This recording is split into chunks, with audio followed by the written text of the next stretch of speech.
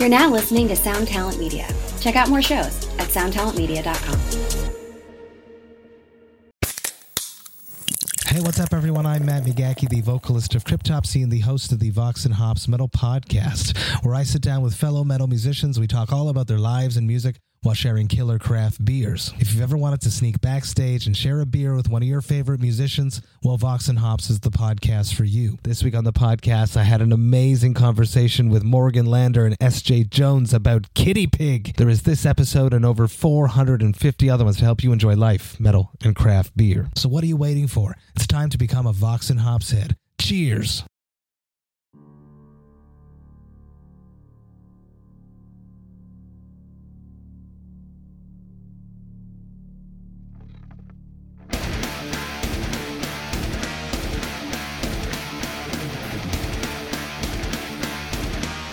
Welcome, everyone. I am Johnny Christ, and this is the Drinks with Johnny podcast. Thanks for tuning in to another week of the show.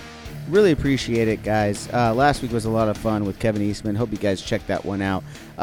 Make sure you're sharing us everywhere on your social media. We'll reshare it if you do so. And, of course, as always, give us a rating and review right here on whatever avenue you're listening to Drinks with Johnny. We are on every platform now, thanks to Sound Talent Media. So make sure you're listening to us anywhere that you get your podcasts. This week, I am joined by Jim Florentine from That Metal Show, the comedian, metalhead. He's got so much stuff going on, and we get into all of it. Again, we talked about at the beginning of it. We've been in a lot of same circles without actually having a conversation. Not like this one. We've actually become friends. We've been texting each other since I recorded this episode with him. Really good dude. A lot of fun. A lot of fun just reminiscing and getting to know his metal background and talking music, talking comedy, and so much more. So I really appreciate you guys tuning in. I'll talk to you at the end as I always do. But without further ado, I bring you Jim Florentine. What's up, everybody? I am Johnny Christ, and this is Drinks with Johnny. Thank you so much for tuning in. Now, I know you guys are here on YouTube, and that's great. I love you guys that are here, but, you know, if you need somewhere else to go and you don't want to miss this next chat I'm about to have, it's available as a podcast, too. Throw on your headphones, go about your day. You'll have a fucking fantastic time. I've got a great guest on today. We've been in contact a few times through little inner circles and stuff. He's a metalhead, a podcaster, a comedian, DJ, father. Did I miss anything, Jim? That's pretty much it, I think. Yeah. Jim Florentine, everybody, is on the show. How you doing today, man? I'm good, man. Thanks for having me on. Yeah, man. Where are you at in the world right now? I'm in Jersey, New Jersey. That's where I live. Yeah. Things are slowly starting to open back up. I'm doing some stand-up shows. You can have like 30 people in the room, 30, 40, 25%. So it's better than nothing. Yeah. No, that's certainly better than nothing. Let's just go right into that then. Like, how's that been for you the last year? I mean, I know, you're a stand-up comedian. That's kind of where you get your breaks. Like, what have you been able to do? I know you're doing Ozzy's Boneyard every Thursday and doing the podcasting, but, I mean, bread and butter, stand-up comedian. How's that been for you? Yeah, it was tough, man, because I was on the road for like 25 years straight. Not every day, but pretty much, you never get off really tour doing stand-up. You just keep going and going. Unlike a band where they got to take a break, do a new album and all that stuff. So then all of a sudden it just comes to a head. And the first month you're like, you know what, this is good. I just like doing nothing. Yeah. And then you're bored out of your mind. Like I always wondered how musicians could go on a tour for like a year, take like 9 months off, and then go record an album for 4 months, and then wait another 6 months to go back on tour. Like I couldn't sit around for 2 years and not do anything. That would drive me nuts. But I had to go through it for the first time. Yeah, man. I think a lot of people have had to come to grips with just being around themselves and not having so much to do. And I think there's a lot of things we can learn from this. Like you said, things are starting to open back up. We're moving on. Everything's going to be just fine for the most part. Sorry for everyone who lost a loved one. I don't mean that in a bad way, but moving on, like everything is going to keep getting back to normal. And I think we can take a little bit of what we learned about ourselves from this last year and a half, whatever it's going to end up being. It helped me reconnect with my family and friends, and especially my kid. Not that we weren't close, but we spent so much time together. Yeah. He's 10 years old, you know what I mean? So it was a really good bonding experience if you got anything out of it. Yeah, and just reconnecting, hanging with the family and friends. You know, I live in the hometown pretty much where I grew up. Guys I've known since first grade, we're getting together and stuff. And, you know, I finally had time to do it where I wasn't away. Yeah. Well, you didn't have the excuse. Every time you get a text from a buddy, like I am at home, you're like, I'm on the road, buddy. I'll see you when I get back. And then you fuck off for a while. It's like, you know, it's his third wedding he wants me to go to on a Saturday. I'm like, I already been to the first two. You know what I mean? You don't need to go to the third one. Yeah, I'm like, no, I'm on the road. Sorry, man, I got to just send me the registration. I'll figure it out from there. Yeah, I'll go. How about I go to your fourth one? I'll skip this one. I'll go to the next one. You mentioned your son. His name is Luke, correct? Yeah. Yeah, and you mentioned on your stand-up, I got the house. At that time, he was like 5, I believe, 5 or 7, something 5, like that. Yeah. And at the end of this, there's like a musical number, The Evil Pumpkin, and that's starring Luke. I had a question though: who did the music? Because obviously Luke is singing over the top of it. Do you play guitar and drums, or did you? No. It was just a friend of mine who I went to high school with. My son was taking music lessons since he was 5, 4 actually. Shit. So, and this guy that guitar teacher, we'd go in there every Monday, and he would and do music, whether guitar, keyboard, singing, making up lyrics and stuff. At like 5, he's rhyming stuff. It was amazing. So he came up, they both came up. My son's like, no, I want it heavy, like sort of like a Black Sabbath riff. Yeah. And, my friend would just start jamming. No, heavier, then a little slower. And then he just came up. He had a dream that his friends were getting chased by a pumpkin, and he came up with the lyrics to it. Did he get tell into a story about it? Did you let your son get into your chocolate shrooms? Because how the fuck did he figure this out at such an early age? Like that's mind boggling to me. I don't know. Like the guy that was teaching him, he's like, dude, this friggin' kid is just unbelievable. Like the rhymes and just, the whole story. The pumpkin was chasing me, my friends, through the woods. And, I had a dream and stuff like that. I go, yeah. He goes, so evil pumpkin. All right. So come up with a lyric. Tell a story. Yeah. Well, I love my son. He's 4 years old, but he ain't thinking that way yet. Now I'm like looking down at him because he's not as good as Luke. Well, you know what I did? This is what I did. And, as soon as every time we got in the car, he was in the back seat, I put metal on. Yeah. So he knows no other music. I start him with some simple stuff, some catchy stuff like AC/DC. Okay. He could pick the riffs up, TNT, shit like that, And, and then I progressed to Black Sabbath and Metallica and all these other bands, Slipknot. And, so he got in, he had no choice but to like that music. So he was always listening to lyrics, learning the words to the songs. And, he just started from there. And then he just loved taking the music lesson. He doesn't take them anymore. He's kind of out of it now. Okay. I don't want to push it on him too much. No. You definitely want to let them find music themselves, How did you find music? I mean, you're a big metalhead. You're That Metal Show famously from, and everyone knows you as a big metalhead, comedian, all this stuff. Like, where did you first discover music, metal? What were some of your first records? It was the same thing with my childhood. I had 2 older brothers, so they were like 5, 6 years older than me. So we drive around. They were 17. I was 11, 12. And they were just cranking Ted Nugent, AC/DC, Aerosmith, Judas Priest, Black Sabbath. Love it. I had no choice but to listen to it. I was just cool that I could be out of the house and drive around the car with my brothers, and they would just crank that stuff. So my dad tried to turn me into like 50s music. When I drive around, my dad would put 50, and I like the 50s stuff. There's some pretty cool stuff. Yeah. So I like that. But then when I had then all of a sudden Ozzy Osbourne, Alice Cooper, and the parents all hated that music. It was the devil. I'm like, oh, this is what I like, just to rebel. Yeah. And then I had no choice but to get into it. I went to my first concert at 12. I saw Sabbath. Sabbath was your first concert? Yeah, I saw AC/DC with Bon Scott as a 12-year-old. Fuck, I'm so jealous of that. My parents will let my brothers take me. Like, all right, just be, take care of them. Like, okay. I'm like, holy shit, I'm going to a concert. Fucking, and Bon Scott before he died, which was fucking insane. I saw Blizzard of Oz, Ozzy with Randy Rhoads 5 times on that tour. Jesus. That's so cool. Yeah. My first concert was I was also 12 years old, but it was Metallica on the Load tour. Korn was main support, and that was my first concert ever. That's a great show. Korn and Metallica. It was amazing awesome. Here at the why am I drawing a blank? What's the one? Great Western Forum. The Forum. The LA Forum. Yeah. Yeah. That's a great place to see a show. Yeah, it's fantastic, especially since they've redone it. Have you been there since they redid it? No, I haven't been since they've redone it. I've seen, who have I seen? I've seen the Foo Fighters there. I saw AC/DC there, the Black Ice tour. Whenever I go to LA, there's always a concert in town. Yeah. So I go see them and stuff. But No, and it's just, my kid's still into the metal and stuff, but he's all into sports now. He's 10 years old, so he's hanging out with his friends. But he still knows a good song. He still knows it, and he knows what's bad. Like, he hears some, like pop stuff. He's like, oh, this is terrible. I'm like, good. So all pop stuff is terrible? So that's what like, how metal are you? Like, are you like only metal? You mentioned 50s, but is there any other genre where everyone... I like classic rock. I like some classic rock, too. Okay. I never really liked it, but then as you get older, you kind of, you listen to those old, like, Bob Seger records, Warren Zevon and shit like that. It's like, there's some good stuff, the old Stone stuff. I knew some of it, but when you dig deep, like, there was some great shit there, too. So I started getting into, some more of the classic rock shit, too. So, but I just like rock, hard rock. I don't like death metal. I kind of cut it off. Like, Slipknot is pretty much the heaviest. Yeah. Slipknot, Hatebreed, that kind of stuff.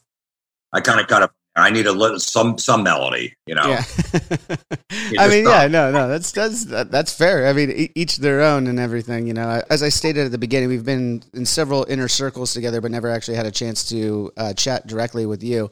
I know Shadows was on that metal show.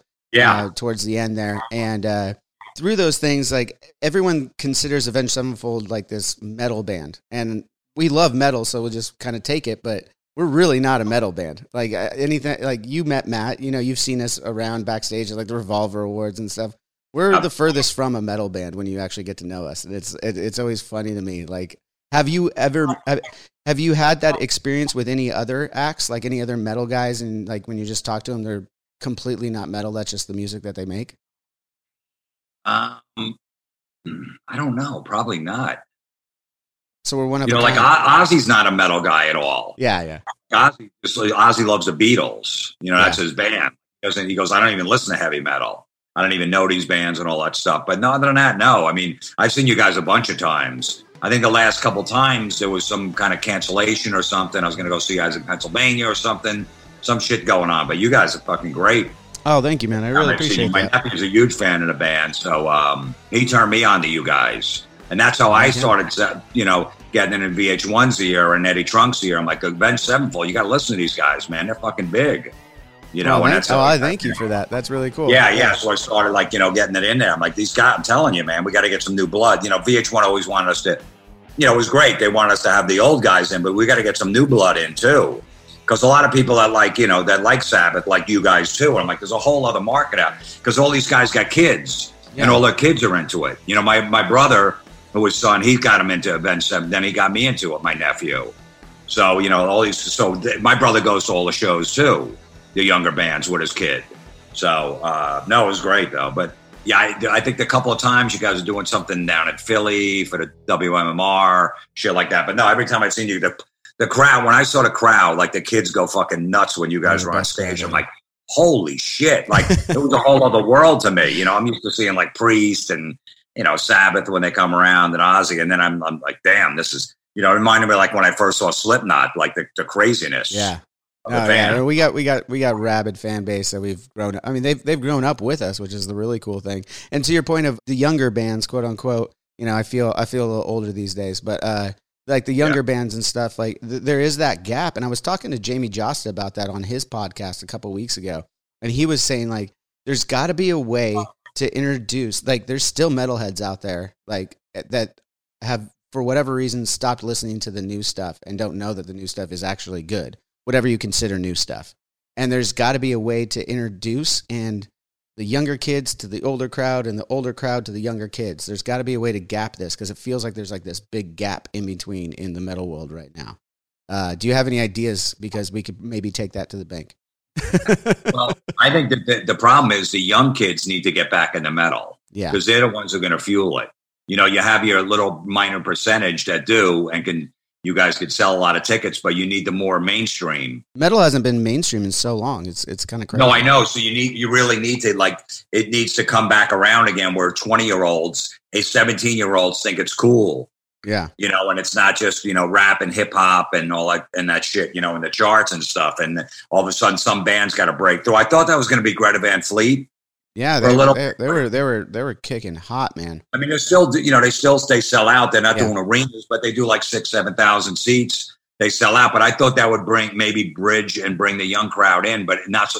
necessarily. It's well, all maybe like the sales were just kind of taken out of that with the pandemic. I mean, they were in the thick of it, like right when that shit went down. You know, I mean, maybe that kind of took a little wind out of the sails, as they say. I just don't know. Like, you know, with the award shows, there's never any rock bands on there. No. You know what I mean? Anything MTV doesn't, you know, even acknowledge rock and stuff like that. So the young kids that just hear this, you know, pop and, you know, friggin' Cardi B and that shit and Drake and like, okay, I guess this is what I like. They don't really have I don't feel they have a passion for music like we did. Yeah. Growing up. Yeah, I mean, you kind of had to go out and find the stuff, and now it's just kind of force fed to you now, I guess is the difference. I mean, I had to go out and find the bands that I loved. You know, I have two older brothers as well, so I was introduced to a lot of music, but some of the music I found on my own, I had to literally go down to the record store or whatever, or CD store, whatever it was at the time, throw on the headphones and listen to all the different samples at like Goody Music and shit.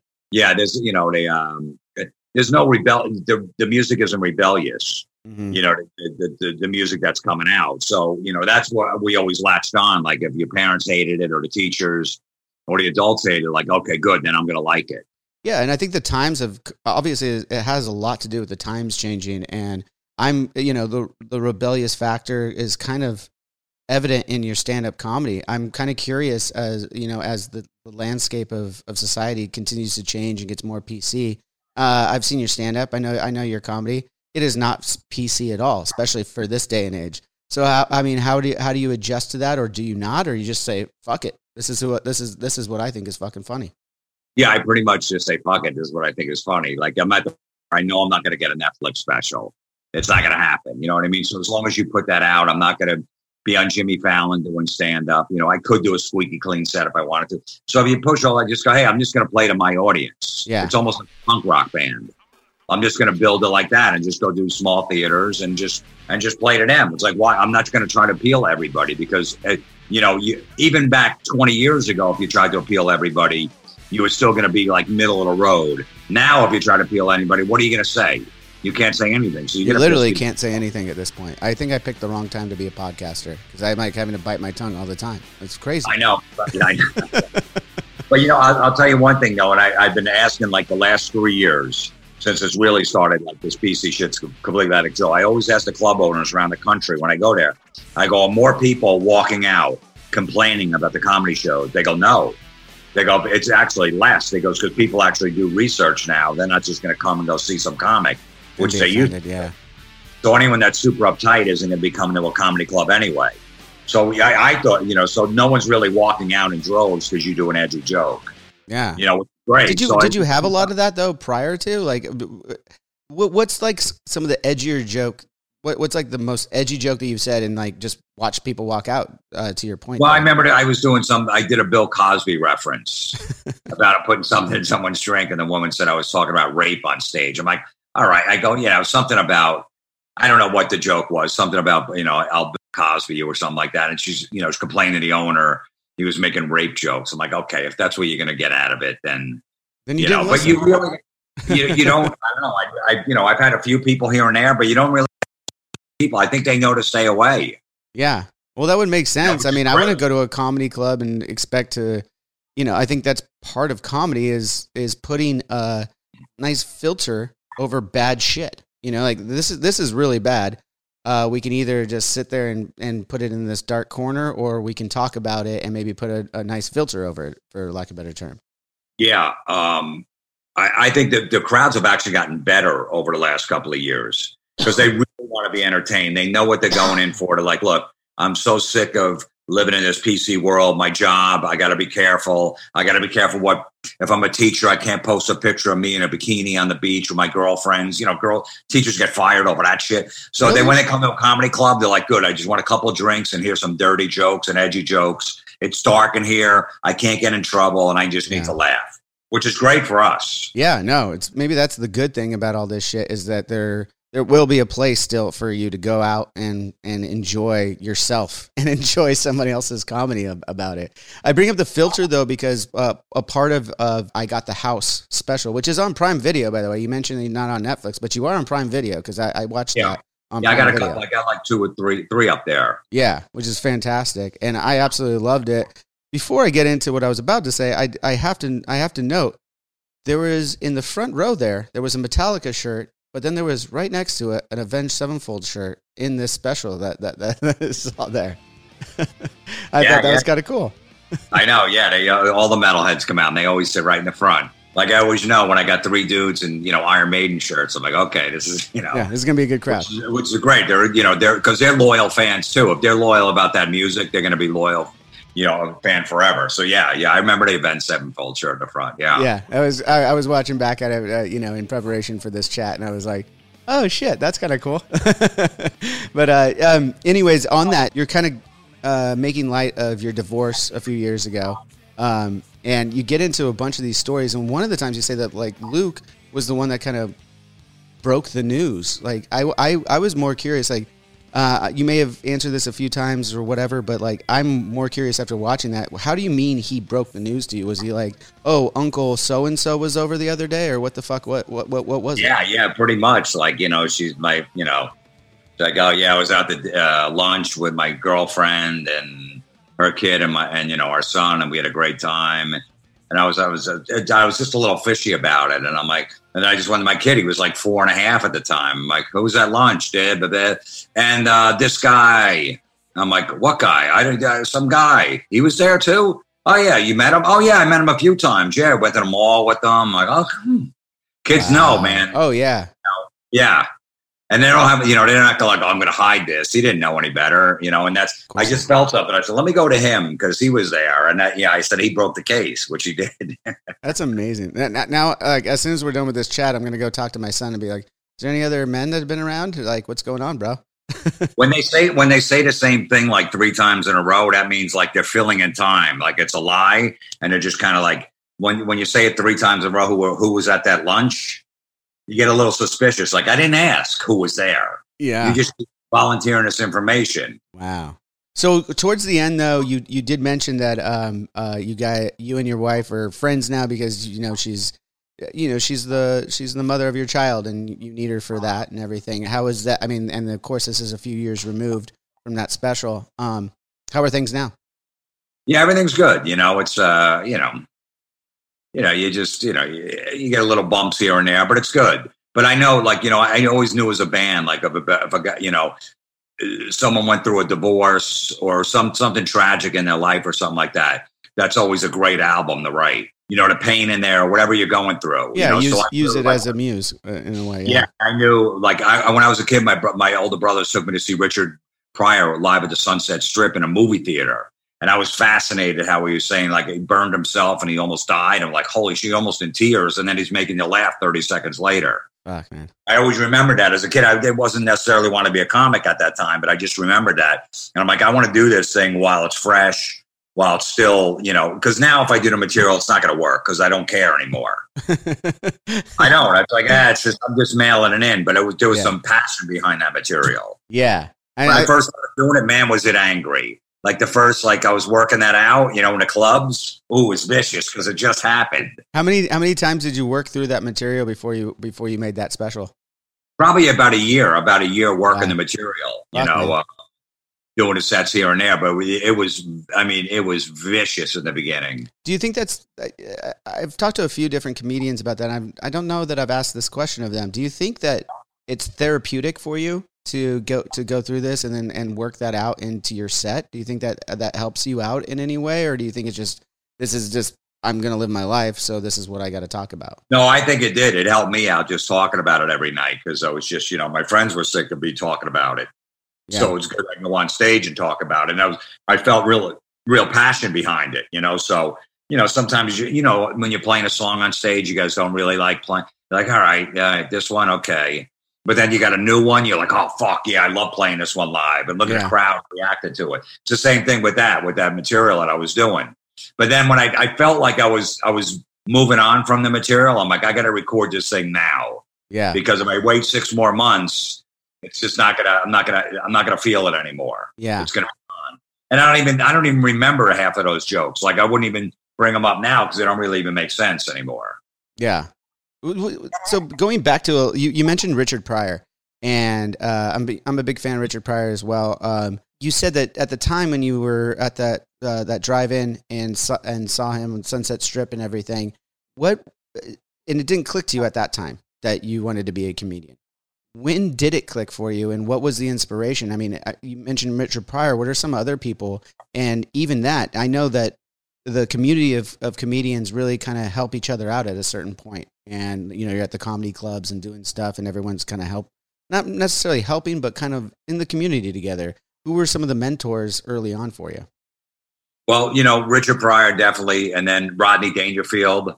I love the setup punchline, that, you know, the one-liners. Because I saw like David Lee Roth as a kid, just being funny in interviews and just being stupid and stuff like that. Just being the diamond one. Exactly. It was like a fucking, you know, he was like such a character, you know. And then I would go see Twisted Sister when I was a kid, and Dee Snider, like in the clubs before they made it big, they would do like 4 sets a night. So he'd be riffing for like 20 minutes on stage, just killing time.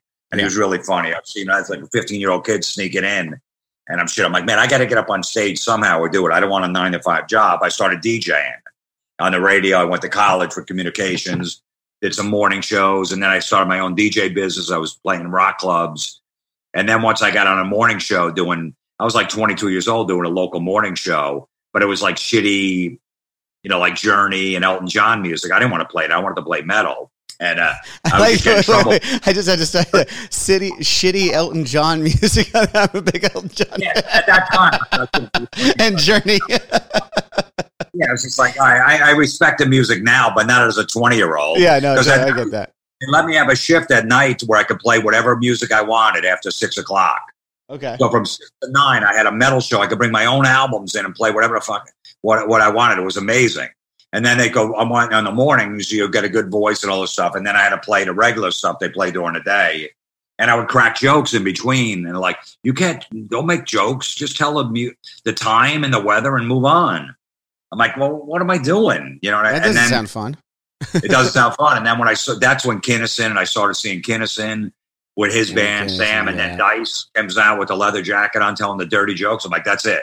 That's what I want to do. Oh, that's incredible. Have you shared the stage with Dice or Kinnison or anything like that? Yeah. I never met Kinnison. You know, he passed away, like 93 or 94 or something like that. But I'm meeting him years later, and I told him why he's the reason I got on stage and all that. And yeah, I wound up opening for him. He was at my wedding. I'm still good friends with him. Oh, that's which is great. But when I saw it, still took me like a year to get the balls to get up on stage. Because I still had stage fright, you know what I mean? I wasn't good at public speaking. I was shy. You know, I wrote. I guess it's a little different when you're in a studio by yourself talking into a microphone than when you're like out in front of some people. You're in a club, a DJ in a club. You're in a booth. Nobody gives a shit. You know, you just play the music. But yeah, but once I went up there once, I knew that's what I wanted to do. I was terrible, but I remember getting one laugh.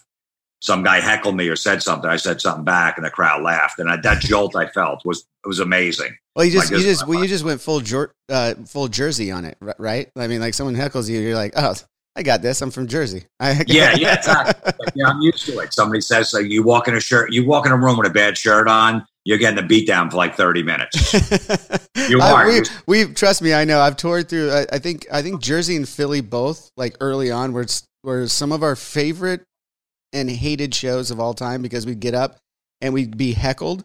And we're not all in front of microphones. We're not comedians and everything, so you can't just fire back. But so there's times when they heckle you, and if they hit you really good, you just kind of hang your head and go, God damn it, that was a good one. Right. So like in between a song, you can hear people yelling from the crowd. Exactly. It was always in Jersey and Philly. Jersey and Philly got us good every fucking time. Yeah. Yeah, exactly. So growing up there, so I came back with whatever it was, and that's what I knew. I'm like, this is what I want to do. That's what you want to do. That was the rush that you got. But from DJing and being a comedian rather, I remember seeing you on Howard Stern, and I say see you because on the E channel that's huge now. I had it on basic cable years ago when I was like 12 years old, and late night it was actually a show of Howard Stern on, and you'd come on there every once in a while. How did that whole thing meet? And are you still friends with Howard these days? Like, what's going on? That was the break I needed. I was probably doing comedy 8 years, just doing clubs here and there, trying to make a name for myself. Nothing really going on, and then I got a big break to go on there. I put a prank call CD out of like messing with telemarketers. And I gave it to Gary, the producer at the show, and he goes, "All right, if it's funny, he'll play it." I'm like, "Yeah, right, okay." He ain't gonna play it. And the next day he started playing the calls on the air. He's like, who is this guy? We got to have him in, man. He's funny. And then like 3 months later, I'm sitting in on the show, and then I become a regular and start, like, selling out clubs. Yeah. Before I was, drawing nobody, basically, just struggling as a feature act. And then all of a sudden, he's giving me plugs and I'm playing wherever. He was so big at the time. There was like 20 million people listening to him. And he took a liking to me, so it was amazing. No, I'm sure that was like, that's and I was a huge fan just growing up listening to him. I was working construction sites. We'd have the radio on, and I tell everybody on the site, you cannot put any power saws on while he's on the air. Wait till the commercial. You know what I mean? Like, I didn't want to miss any of the show. So just to be in there, like, because it was so crazy. I mean, at 12, watching that on E, you were like, this is like soft porn, right? Oh, it totally was. Like, there was times where literal porn stars would come on. I didn't know who they were at the time. I mean, this is before the internet porn is as big as it is now. Let's put it that way. Like, I mean, I had to like sit there and watch something download for an entire day for 5 minutes of porn. Like, this was like not but just like a regular girl coming in taking her top off. Yeah, and I had no idea who it was, and like then you find out later it's Jenna Jameson. I was like, what? Yeah, I know. I know, it's crazy. I was in the studio one time when Jenna Jameson rode the Sybian. Oh, you were there? Yeah, remember they had that machine, the Sybian? Yeah. I was in studio. It was like 2 weeks into the Sirius. So in your stand-up, you mentioned that you kept your dick in your pants the entire time you were wed. Were you married at this time when Jenna Jameson came in? No, I had a girlfriend, but no, she wanted nothing to do with me. No, I was fucking, I wish it would have been great. Yeah. And how close in proximity to this ride were you? 20 feet. Nice. And I was standing too because I wanted to get a good view. It was unbelievable. We were all just like creeps, standing up like, oh my God, just watching her. It's so funny because watching back some of that stuff or listening back to some of that stuff, you could hear you as a regular and some of the other regulars when that shit goes down. Everyone's losing their mind, and Howard just has a way of keeping his cool about it. And I was wondering, does he freak out like after he hits stop, or is he just like he's like? No, he's just kind of like, hey, man, this is great. He's just playing to the audience. He's like, that was great. I know those dudes drive around in their cars, and this is going to be great on the E! Show on TV. It's a great visual. So, yeah, he wasn't like that at all. Like, just real quiet off the air and just go, yeah, that was a good segment, That's amazing. That's the true professional. I mean, now with this Sirius XM, I mean, he's got 2 channels now, I believe, is 100 and 101. Long time, yeah. Yeah. And you're on Ozzy's Boneyard. And every Thursday, so I had to ask a question. You go back and in this week of history, this album came out. You do a lot of that. So I got to ask you, I mean, we're recording, it won't be out for a little while, but we're recording on Friday, the 5th of March. Off the top of your head, what album came out this week? Master of Puppets came out this week. Did it?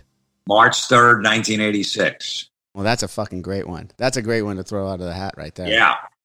Yeah, that one came out, and the ones I was playing, I think they came out last week, was Motorhead 1916. Nice. Alice Cooper, $1 Billion Babies. Judas Priest, Point of Entry. And that record was always funny. Like, a lot of the metalheads and everybody like talks about that record. It's a great record, but the cover before he outed himself. There's the cover of this Point of Entry record. And, hindsight, I look at it and go, duh. Like, the cover of that record and the title of it, Point of Entry. Yeah, there was actually 2 covers. There was a European cover, which was different than the American one with the was there? Okay. Yeah, there was 2, but yeah. No, there was a lot of stuff looking back. Halford, Eat Me Alive and stuff like that. Yeah, I fucking love that. I just love that. Like, I love the hindsight because, like, at the time, I mean, especially early on, like a lot of people in the metal community were so anti-gay and everything like that. And it's just like you look back at it, you're like, some of your heroes, buddy. Like just let it go. Yeah, but what? I'll tell you, man. Well, when Halford came out, everyone, like the whole general public, all the metalheads are going to hate him because he's gay now, and nobody cared. Yeah, not one person that I know that's a metalhead cared. That's good. Yeah, I mean, I wasn't part of that generation. I mean, no one cares now, but like I wasn't. Yeah, nobody. The old metalheads didn't care. Good. Now, one. I'm glad to hear that. Going to see Halford, they didn't care. Yeah, and I knew that about like all right, that's fine. Still a great singer. Doesn't change that shit. He's a great dude too. Yeah. And I was on Eddie Trunk's show, on his radio show, when my wife at the time was pregnant with my son, and Halford was the guest, and he rubbed the belly. He goes, "This kid's going to be a metal baby." He rubbed their belly. My son and then Evil Pumpkin came out, and he was fucking right. And then Evil Pumpkin at 5. That's fucking rad, dude. So you've talked to like everybody, like a bunch of fucking. I mean, you guys have had everybody in the sun on that metal show, Ozzy's Boneyard. Who has been a moment that you maybe kind of pinched yourself when you were talking to him, and were like kind of like, oh fuck, like I remember when I went to the store and bought this vinyl, and fucking now I'm sitting here having a conversation with the dude. There was so many of them. I mean, every season was somebody different. I think like maybe season 1 we had Angus and Brian Johnson on together. Oh, that's right. Then we had Steve Harris from Maiden. Steve's such a good dude. I love that dude. Phenomenal. Such a nice guy. Great guy. We had Bill Ward on from Sabbath, Geezer Butler, Tony Iommi. Sabbath's my favorite all-time band. Then we have Tom Morello from Rage. I'm a huge Rage fan. Great dude. Yeah. Just every season was somebody different. I grew up a huge Ted Nugent fan. I don't care what he says. I don't want to listen to people's politics, whether it's Tom Morello and stuff like that. I never cared about that stuff. Like, if the music's good, and just Ted coming on the show and going up there and playing guitar and just being funny and stuff like that was great. So, yeah. So it's just every year, every season, I'm like, you got to be kidding me. There's Paul Rogers from Bad Company, a legend. Yeah. Fucking, I mean, you guys, like I said, you guys have had fucking everybody. And then Corey Taylor from Slipknot, one of the nicest guys in the business. Yeah, he's a great dude. Like we've done a lot of tours together. Stones, we did Stone Sour and Slipknot stuff together.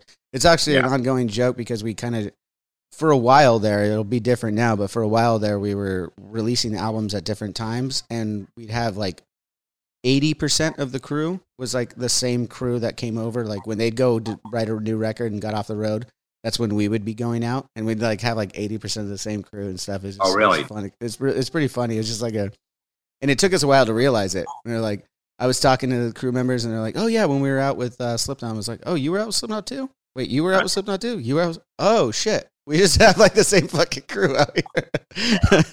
It's pretty wild, man. Speaking on that metal show though, how many years has it been off the air now?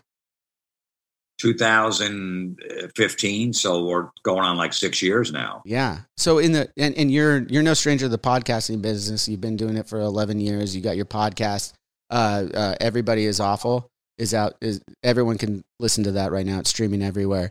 Have you talked to Eddie and the other guys? Is there a possibility, and probably someone else has asked this question, but do you ever think you could do like that metal show as a podcast and just like keep bringing people back on and doing that kind of thing? We could do it. I mean, Eddie does a bunch of shows. He's got a show on Sirius on Volume, that Volume channel, whatever. He does it Monday through Friday. He's got another show. He's got a ton of stuff going on. What we'd really like to do, if we're going to do it right and bring it back the way we originally did. We had, there was definitely some feelers out there before the coronavirus hit. We had some momentum where people were interested in bringing it back, but then, everything shut down, and who knows what's going to happen when things open back up, but the people are still interested. But there was definitely some talk of it coming back. But we really want to be in a studio pretty much like the same way we did it. Yeah. I don't know if it works in a podcast form. I don't know. I think it works more, and it'll be easy to shoot. It's not going to cost a ton of money either. We just find a studio. We go, come to LA for a couple of weeks. That's where most of the time we came out to LA for like 2 weeks. All the guys live out there, and they're right down the street. So it was easy to book the show and stuff. So, well, a lot of the guys and a lot of comedians have started moving to these places that are starting to open up more, like Texas and everything. Have you thought about leaving Jersey so that you can go touring around, or is it? No, because I could still, Jersey's open a little, and the states around, and Florida's, I'm starting to tour down in Florida, starting in April and stuff. But no, I'm pretty much here. Jersey's where I grew up and stuff, so it's not as bad as LA. Yeah, where the clubs have been open 25% since like late August. Have you been down to the? How many? I'm sure you have. How many times have you done the Comedy Store?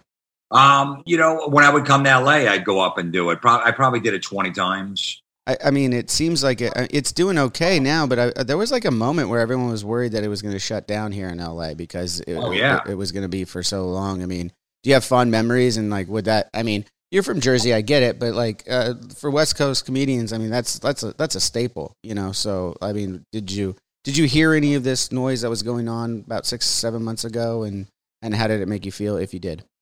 What about it closing? Yeah, the potential.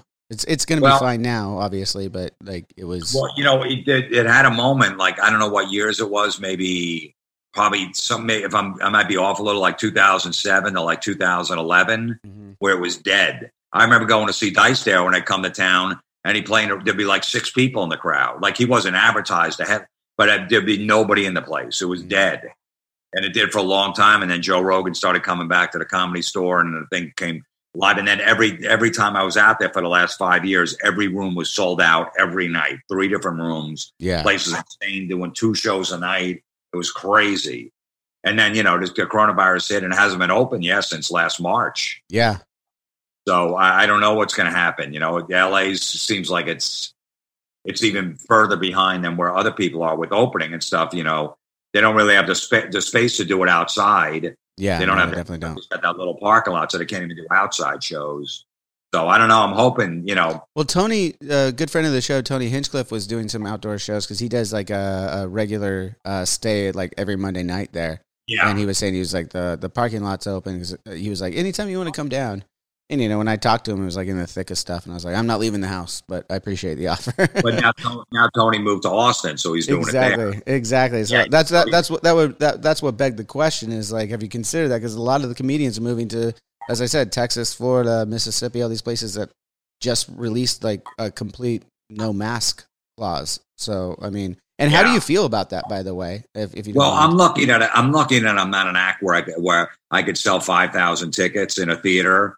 You know, so me playing in front of 40 people, like it's not that bad. Not that I always play in front of 40, but I'm not, you know, it's not killing me. Like, you know, these headline bands that sell 17,000 tickets. Like, you know, I'm sure you played that place, PNC Art Center in Jersey. Oh, yeah. I know PNC very well. So I live 20 minutes from there. I go to shows there all the time. My friend said that Megadeth and Lamb of God are playing there this summer, and the cheapest ticket is $200. Shit. So, you know, the lawn tickets used to be $10, $15 there. I don't even know if the lawn's open, probably. But he said the cheapest ticket is $200. Well, that makes a lot of sense because a lot of people are talking about when things get back to normal and concerts are being announced for the summer and hopefully they'll go on. But a lot of people don't understand the business side of it where, you know, it's great to put these shows back on and get back on, but there's so much people to pay and there's so many hands in that thing that, you know, economically, someone's got to pay for it. You know what I mean? Like, and these added things that are going to have to happen naturally, you know, as things start to come back, they're going to be extra costs to the fans. They're going to be extra costs to the bands.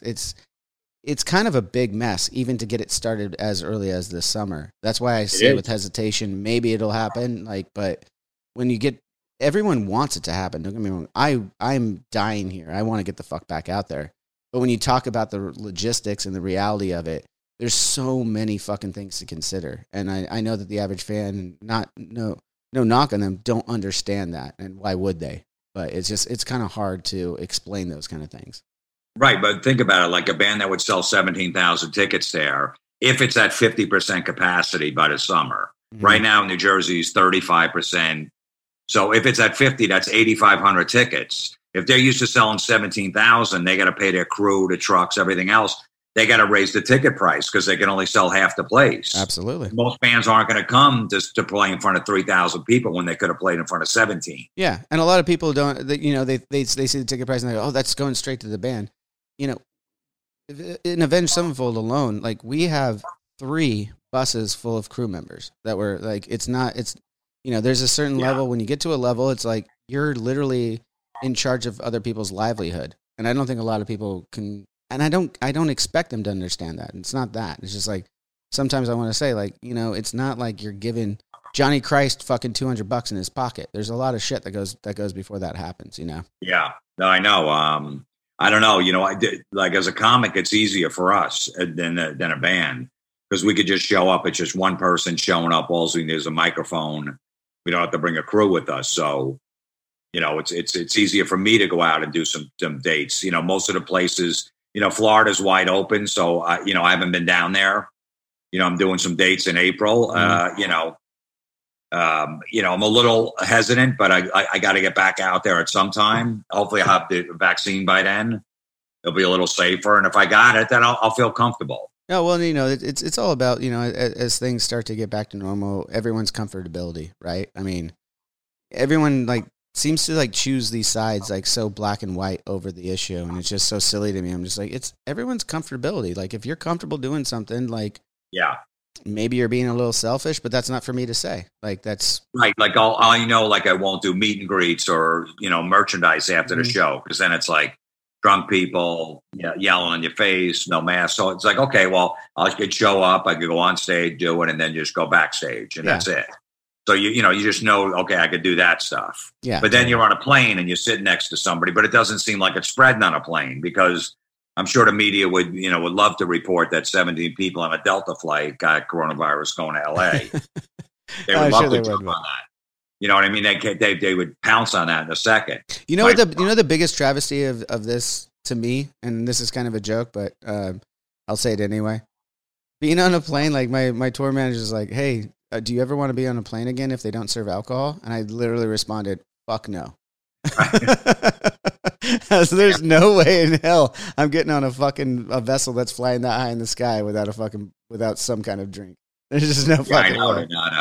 They're not yet. I know United stopped doing that. I think all the airlines did. Yeah, they did. Yeah. A couple of my buddies that have flown and stuff were saying oh yeah, you just bring on the little thing and you just drop your mask and shoot it real quick. I'm that defeats the purpose to me. I like to have a drink and relax on the plane. Exactly. You don't want to sit, and the person next to you is going to, say he had his mask down because he's drinking a little airplane bottle of booze. Yeah. I mean, I did that the first time we went to England ever. There was a really sweet French stewardess. We fell in love with her. She was so nice to us. And she literally brought me a bag of those little Jack Daniels things by the end of the flight. Really? It was just us. And by the end of it, me and Jimmy, the Rev, were just when we landed, I don't even know how the fuck we got through customs. It was amazing. But speaking of booze, though, I got to ask you, what is your favorite drink of choice? Are you a beer, wine, whiskey guy? Any of those things, or maybe you don't like to drink? I don't know. No, I like to drink. I pick my spots when I drink. Okay. Because I know that's why I never lived in New York City, because I knew I'd be an alcoholic. Manhattan, man, those bars don't close till 4:30 in the morning. I love that. 4:30 in the morning, you get in a cab or the subway. You don't have to get behind a wheel. I knew to live in Jersey, outside New York City, so that I can only have 1 or 2 beers at most, because I had to drive home. Yeah, that's how I got my sanity. Even on the road, it's all about the show for me. So I might pick a night to drink or something like that, but I never went crazy with it. I always liked the nice little buzz, so I could talk to girls. That was always my theory. I need a little buzz on to get some balls to go up to a girl and start talking to her. Yeah, but and you don't want to slobber all over either. You don't want to be on the other side. You pick that fine line. Yeah, and I don't like to get drunk where I just pass out. That, to me, that's no fun. Yeah. I don't know, I just never it can did. Be. What, you saying you've never done that, though? No, I have. I've had stuff, but it's just to wake up the next day feeling like shit. I drank beer, so I went to see this Black Sabbath tribute band last week. Awesome. It was the first band I saw since March. And where was this at? What venue? It was in Jersey. They had an outdoor patio. It was freezing.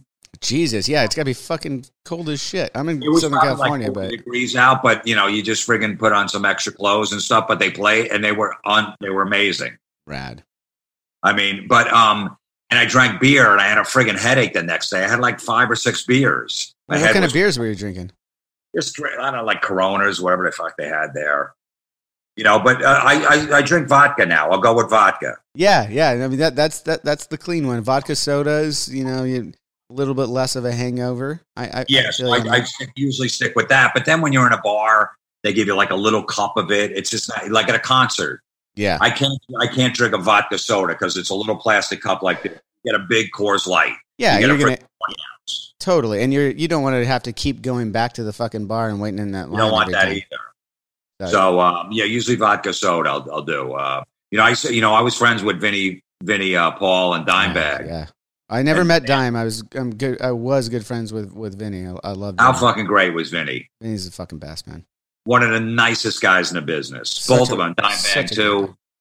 You got any good Dimebag stories? And I might have cut you off there. You about to go into the Crown Royal? The Crown Royal, that guy would fucking drink.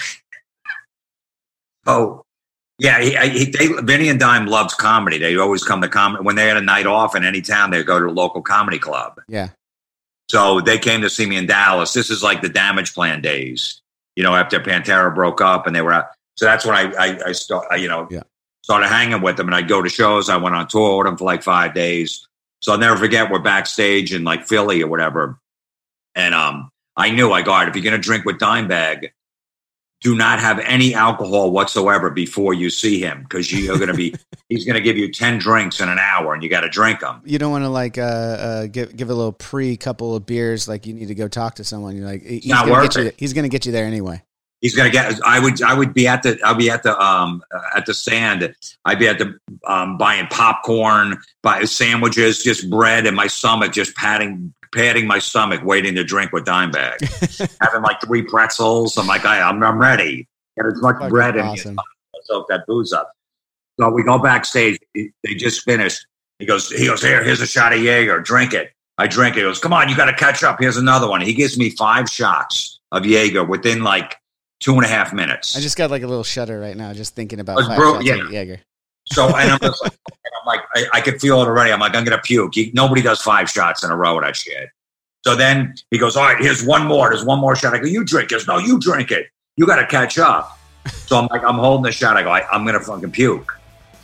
So he starts talking to some record rep or whatever like that. And he's talking to him over there. And I'm like, and I pulled like a high school move. I stuck it behind like a speaker, the full shot. I didn't want to drink. And then he looks over like a minute later. He goes, where's that shot? I go, I drank it. He goes, no, you didn't. I go, yeah, I did. Oh, he sniffed you out. Yeah, and I go, I drank it. He goes, where? And he starts looking around the room for the shot. Like a maniac, like the guy's talking about some business, about the next album. He doesn't even give a shit. He's just wondering what I did with that shot. And he finds it behind a speaker. He goes, look at this. You didn't drink it. He goes, he's calling me out. And I just go, I didn't want to drink alone. And he didn't even miss a beat. He goes, George Thorogood drinks alone. I go, one bourbon, one shot, one beer. Not even one. One scotch, one beer, sorry. I did, I go, no, I don't want to drink alone. George Thorogood don't drink alone. I'm like, all right, you're right. And I fucking drank that one. I wound up passing out of my car on the street in Philadelphia, puking. I didn't even come home that night. My girlfriend thought I cheated on her. She's like, you were out all night. You didn't even call. I couldn't drive home. You're like, even if I had, I wouldn't remember it. She's like, you're in your 30s. You can't be doing this anymore. You're sleeping in your car. There's puke all over. You got to go, I know, but I hung out with Dimebag and Vinny. Yeah.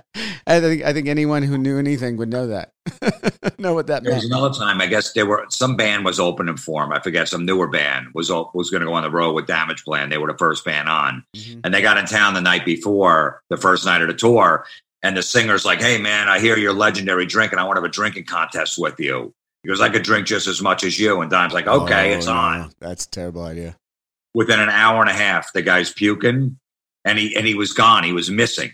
There was the singer of the band. And Dimebag's looking for him the whole night. They went to a strip club. They come back. He's, where's that motherfucker? He's going on the bus. He can't find him. He's mad because the guy just disappeared after like an hour and a half. And Dime, had like 7 or 8. He's like, come on, where are you? Yeah. He's looking in the parking lot. He finds him in a car next to tour buses, passed out in the front seat, out cold. So Dimebag gets a shot of Jägermeister off the bus, opens the door, opens the guy's mouth, and pours another shot down his. Of course, that's what you do. I thought we were gonna have a contest, motherfucker. I love those Dime stories. I've heard a few of them. I mean, especially from Vinny. As I said, I never had the pleasure of meeting Dime. Rest in peace.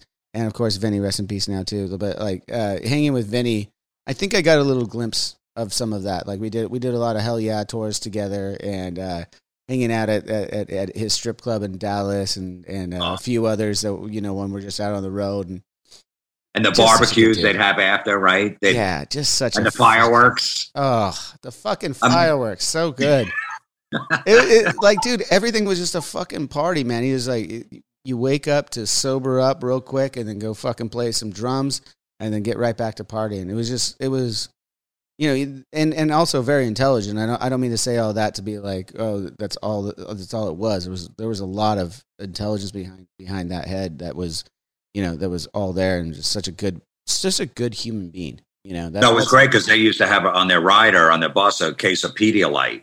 Yeah. So I remember being on the bus with Dimebag. Everybody drink their Pedialyte before you go to bed. He'd make you drink it in front of you like you were taking medication. No, it's brilliant. The Rev, before his passing, him and Vinny were becoming real tight, and we had fucking Pedialyte on the rider after that. Like we'd have it like, you know, those drawers underneath the couches in the buses and stuff. Those drawers you pull out, full of fucking Pedialyte. Like Pedialyte.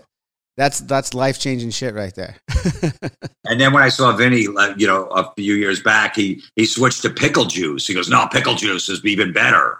I wasn't there for that one. I don't remember the pickle juice thing.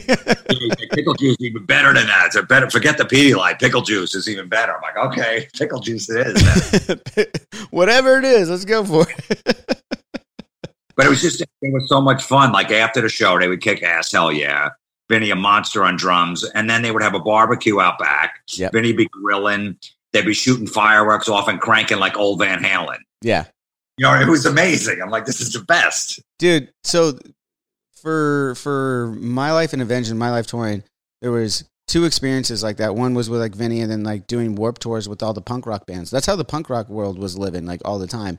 And in between there, that we did like some tours with some metal bands and stuff, and it was very different until, again, we hung out with Vinny, and hell yeah, it was like, oh my God, there are metalheads that still want to do this kind of fucking fun shit. Like that's, I just want to have fun. Like that's, you know, that's what you strive for. It's what I did when I picked up the bass when I was 12 years old and spent countless hours. Like it was like in my head, like one day I'm just going to be able to have fun with this shit, you know? Yeah, it's especially, look, you do your hour and a half on stage, whatever it is, but then afterwards, you know, you got to wind down a little. You know, so have a little fun before you go to bed or whatever, because it's grueling, you know, being on the road and being on the tour bus and all that shit. You know what I mean? So any way you can find fun, whatever you can do, you know, is great. And that's, those guys always made it fun after the shows. Yeah. And as you said, it's part of like a lot of people go, oh, well, how do you not go to bed till 4 o'clock in the morning? Well, fuck, I got off stage at fucking 12. Takes me, the energy rush takes a second to go down, you know? Oh, yeah. You got that adrenaline. When I do shows, I don't go to bed till like 2 a.m. Yeah. If I don't was going to ask. I'm glad you brought that up, because I was going to ask, like, how is that in the comedy world? Like, when you're on, right? Like, when you're on stage, and especially, like, you're not necessarily running through the motions with a song or something like that. You're waiting for a heckler. You're speaking. You know, your brain's got to be on fire at this time. So, what's that like? You know, what is your routine afterward? I know we could hear about the routines a million times before. What's the routine afterward? The routine is afterwards, you know, you got a huge adrenaline rush. You just can't go home and go to sleep. Mm-hmm. Like you're still wired from the show, so it takes a while. You know, so it's a big adjustment. You know, when I was off for comedy, you know, for like 4 months in the beginning of the pandemic, and then finally I started going out and doing some like outdoor shows. It was weird because I couldn't get to bed till like 1:32. I was used to going to bed at 10:30. I never did that in 25 years. Yeah. Go to bed at 10:30, get up at 7:30, but that's what I would. And then all of a sudden I'm doing show. Like I'm going to do a show tonight. I'll probably be up till 2 a.m. Last night I didn't do one. I went to bed at 10, you know, like 11. I know it's a pandemic, and you're saying you're going to be up to like 2. I'll be up too. So if you want to FaceTime me, you need someone to talk to, I'll be there for you, buddy. You know Sam Tripoli, the comic from LA?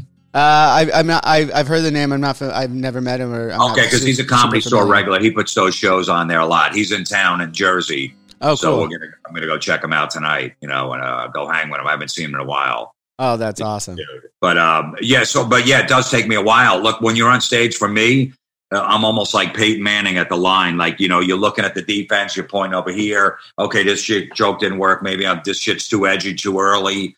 I got to win them over for a little bit. Let me move this over here. Let me move this section back over here because they might be a little more rowdier. So let me do some rowdy material up front to get them on my side. Yeah. So you're always thinking when you're up there, which I love doing because I know I can't mail it in. You got to be cognizant of everything going on, like you just said, the quarterbacking it. Last question there, though. You brought up football, so I'm going to ask you. How you feeling about your Jets this offseason? No, I'm a Miami fan. From Jersey, a Miami fan, of course. Yeah. I told my kid growing up, when he was growing up, I said, listen, you can root for any team you want. Okay, I'll go to the games with you. I'll sit and watch the games with you. The only team, the professional sports team you cannot root for is the Jets. Because you're going to have a life of misery and you're going to blame it on me. and I won't sit there and watch Jet games. You're one of the smart ones, man. You're one of the smart ones.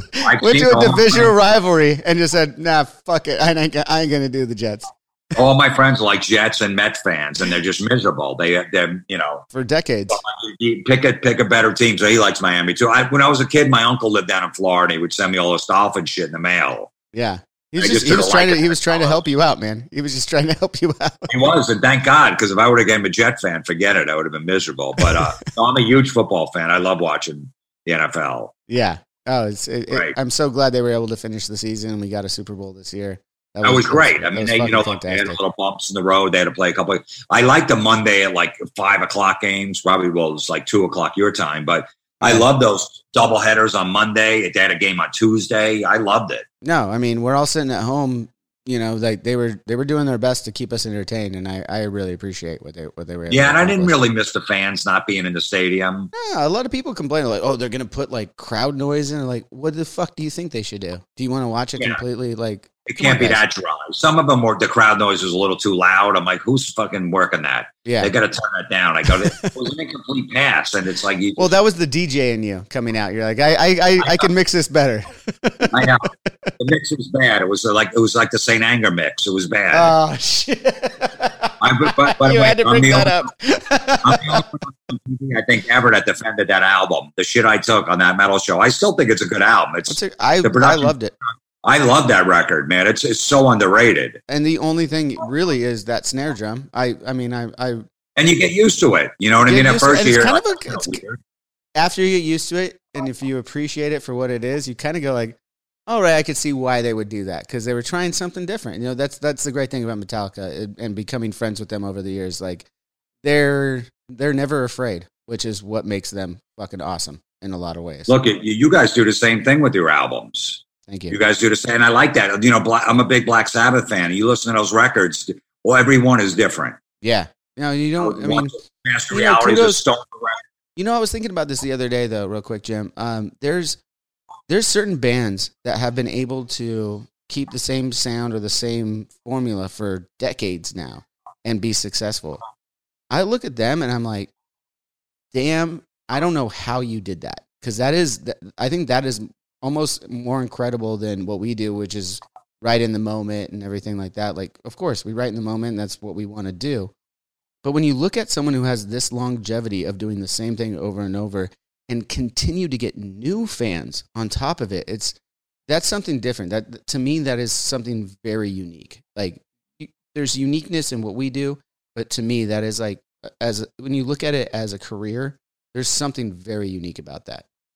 Without a doubt, like, 3 bands come to mind to me: AC/DC, Motorhead, and Slayer. Those are the ones. Those are the ones. It's amazing. Like even a new AC/DC record, the one they put out in November, it's great stuff on there. Dude, like, when you listen back to, I was listening to it on the golf course. I was golfing. Like my buddy was like, "Oh, did you hear the new AC/DC record?" I was like, "I didn't even know the fuck it was out." So I played it while I was on the golf course, and I was like, "Shit, man, it's AC/DC. I'm fucking stoked." You can never go wrong with putting them on. Yeah, they'll never let you down. Like any song could be on any album, pretty much. Yeah, you can interchange every song on every album. In a lot of respects. I mean, I'm sure when they sit down and write, like it might be a little different to them here and there, but like just to us listeners, it's very much it's just who they are, and it's just so cool to like as a listener. It's just so cool to like hear some of the like those 3 bands just do it over and over in a new way, but like it's just their DNA. And that's when no one's faking the funk. Like it's just their fucking DNA. And that's so rad to see. It's super unique. I love stuff like that, and I love bands that take chances and put different records out. Like, and the Metallica fans always went crazy. I mean, they were mad at them from Ride the Lightning. Yeah, dude, they've been mad at them with every album. I don't think there has been an album when they've released that that their fan base hasn't been mad about. Like, I don't think I've ever seen it. Puppets because they went to a big label. You know what I mean? Speaking of Master of Puppets, when was the first, going back to like what came out March 3rd in 1986, the Master of Puppets record? Where were you when you first heard that record? Well, I have a history with Metallica, which is insane. So I grew up in Old Bridge, New Jersey. So that's where Megaforce Records was. That was the label that signed Metallica. Their first 2 records came out. This guy Johnny Z had at a flea market, had a record shop with all imports records. I was 16, 17 at the time. Every Friday night, me and my friends would go down there with our money and buy records. He'd play we just hang out at the store. We had nothing else going on. And he's like, this Metallica No Life to Leather cassette, the original cassette. He goes, shit. He goes, I'm going to manage, this band's going to be huge. I'm bringing them to the East Coast. They're going to do some shows. They're going to record their debut album here. I'm going to sign this band. They're going to be big. And when I remember listening to that cassette, I'm like, damn, this shit is fucking out there. It's fucking heavy. And he brought them to like Old Bridge, our town, and they would play at the skating rink down the street, this little shitty bar. They were just hanging around. I actually took them to the mall one time because they were staying at the guy Johnny Z's house. He just had a baby. And they were drinking all their booze. They go, Lars just drank our fucking champagne that we had from our wedding night that we were saving.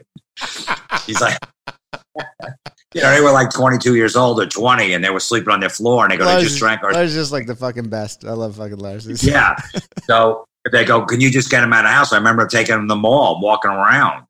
You know what I mean? Just hanging with him. I'm like, all right, I'll babysit him for a while. I've probably seen him 6 or 7 times in these little clubs before even Kill 'Em All was out as a kid. It was amazing. Yeah. So I followed their career, and a Master of Puppets, I mean, just a complete masterpiece. That's their, dude.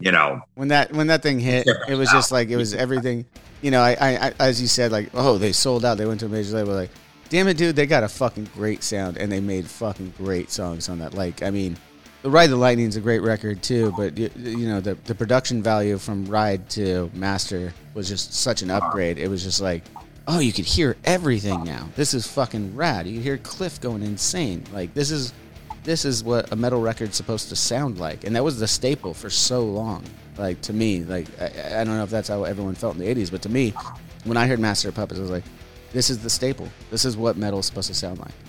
Absolutely. And, that never got any radio airplay either. The only Metallica didn't get played on the radio until One off the Justice for All record. Dude, that music video was insane, though. Like, the Johnny Got His Gun, fucking such a great fucking concept.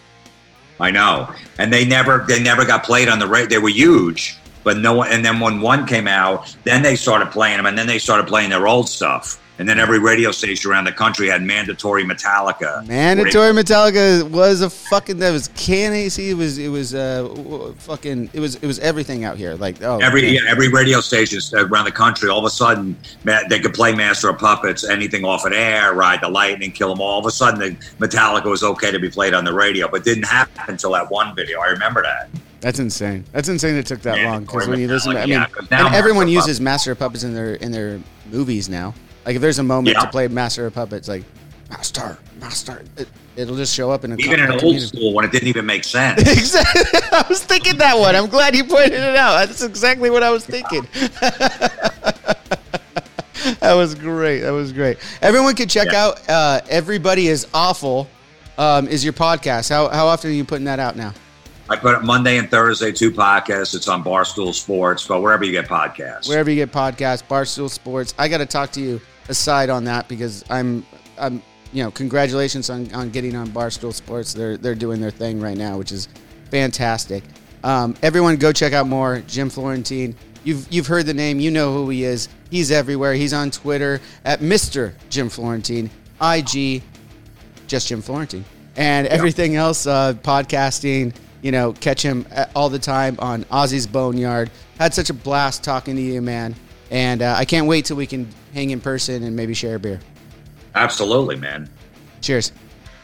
That'll just about do it for this week's episode of Drinks with Johnny. Thank you guys so much for tuning in. Thanks to Jim Florentine for being on the show, becoming a friend. So much fun. We had like an extra, about 30 minutes of content that we continued to record and just chat. That will probably be released a little bit later. So if you're interested in that, make sure you head over to drinkswithjohnny.com. Sign up for the newsletter. Right there, I'll probably be leaking when we're going to release all that stuff and how. So if you want to support the show, head over to drinkswithjohnny.com. Follow us on all the social medias and keep up to date with what we are doing. So much more great content coming soon. And really appreciate it, guys, because I'm having so much fun with this. My team's having a lot of fun with this. This is a passion project that we're getting to do together. So I really appreciate all of you listeners. And until next week, cheers. One Hit Thunder is a podcast where we both celebrate and have a good laugh about bands and artists that had just one hit that we all know. Each week, we're joined by a guest from the world of music or comedy to learn more than you ever thought you would about some songs that you can't forget. And we decide if they brought the One Hit Thunder or were nothing more than a one-hit blunder. Look, if you listen to the show, you're probably going to laugh, and I guarantee you're going to crush next time the bar has music trivia.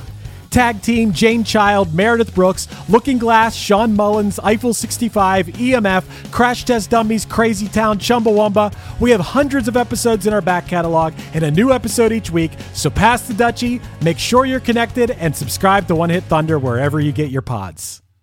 This is Krista Makes, guitarist and vocalist for Less Than Jake, and host of Krista Makes a Podcast, a songwriting podcast where every week I'm joined by an amazing guest to break down the writing, recording, and release of one iconic song from their career. In our giant evergreen back catalog of episodes, we've had rock legends such as Dee Snider and Huey Lewis, punk rock favorites like Mark Hoppus, Fat Mike, and Brett Gurewitz, and up-and-coming artists of today such as Liz Stokes of the Beths and Genesis Owusu.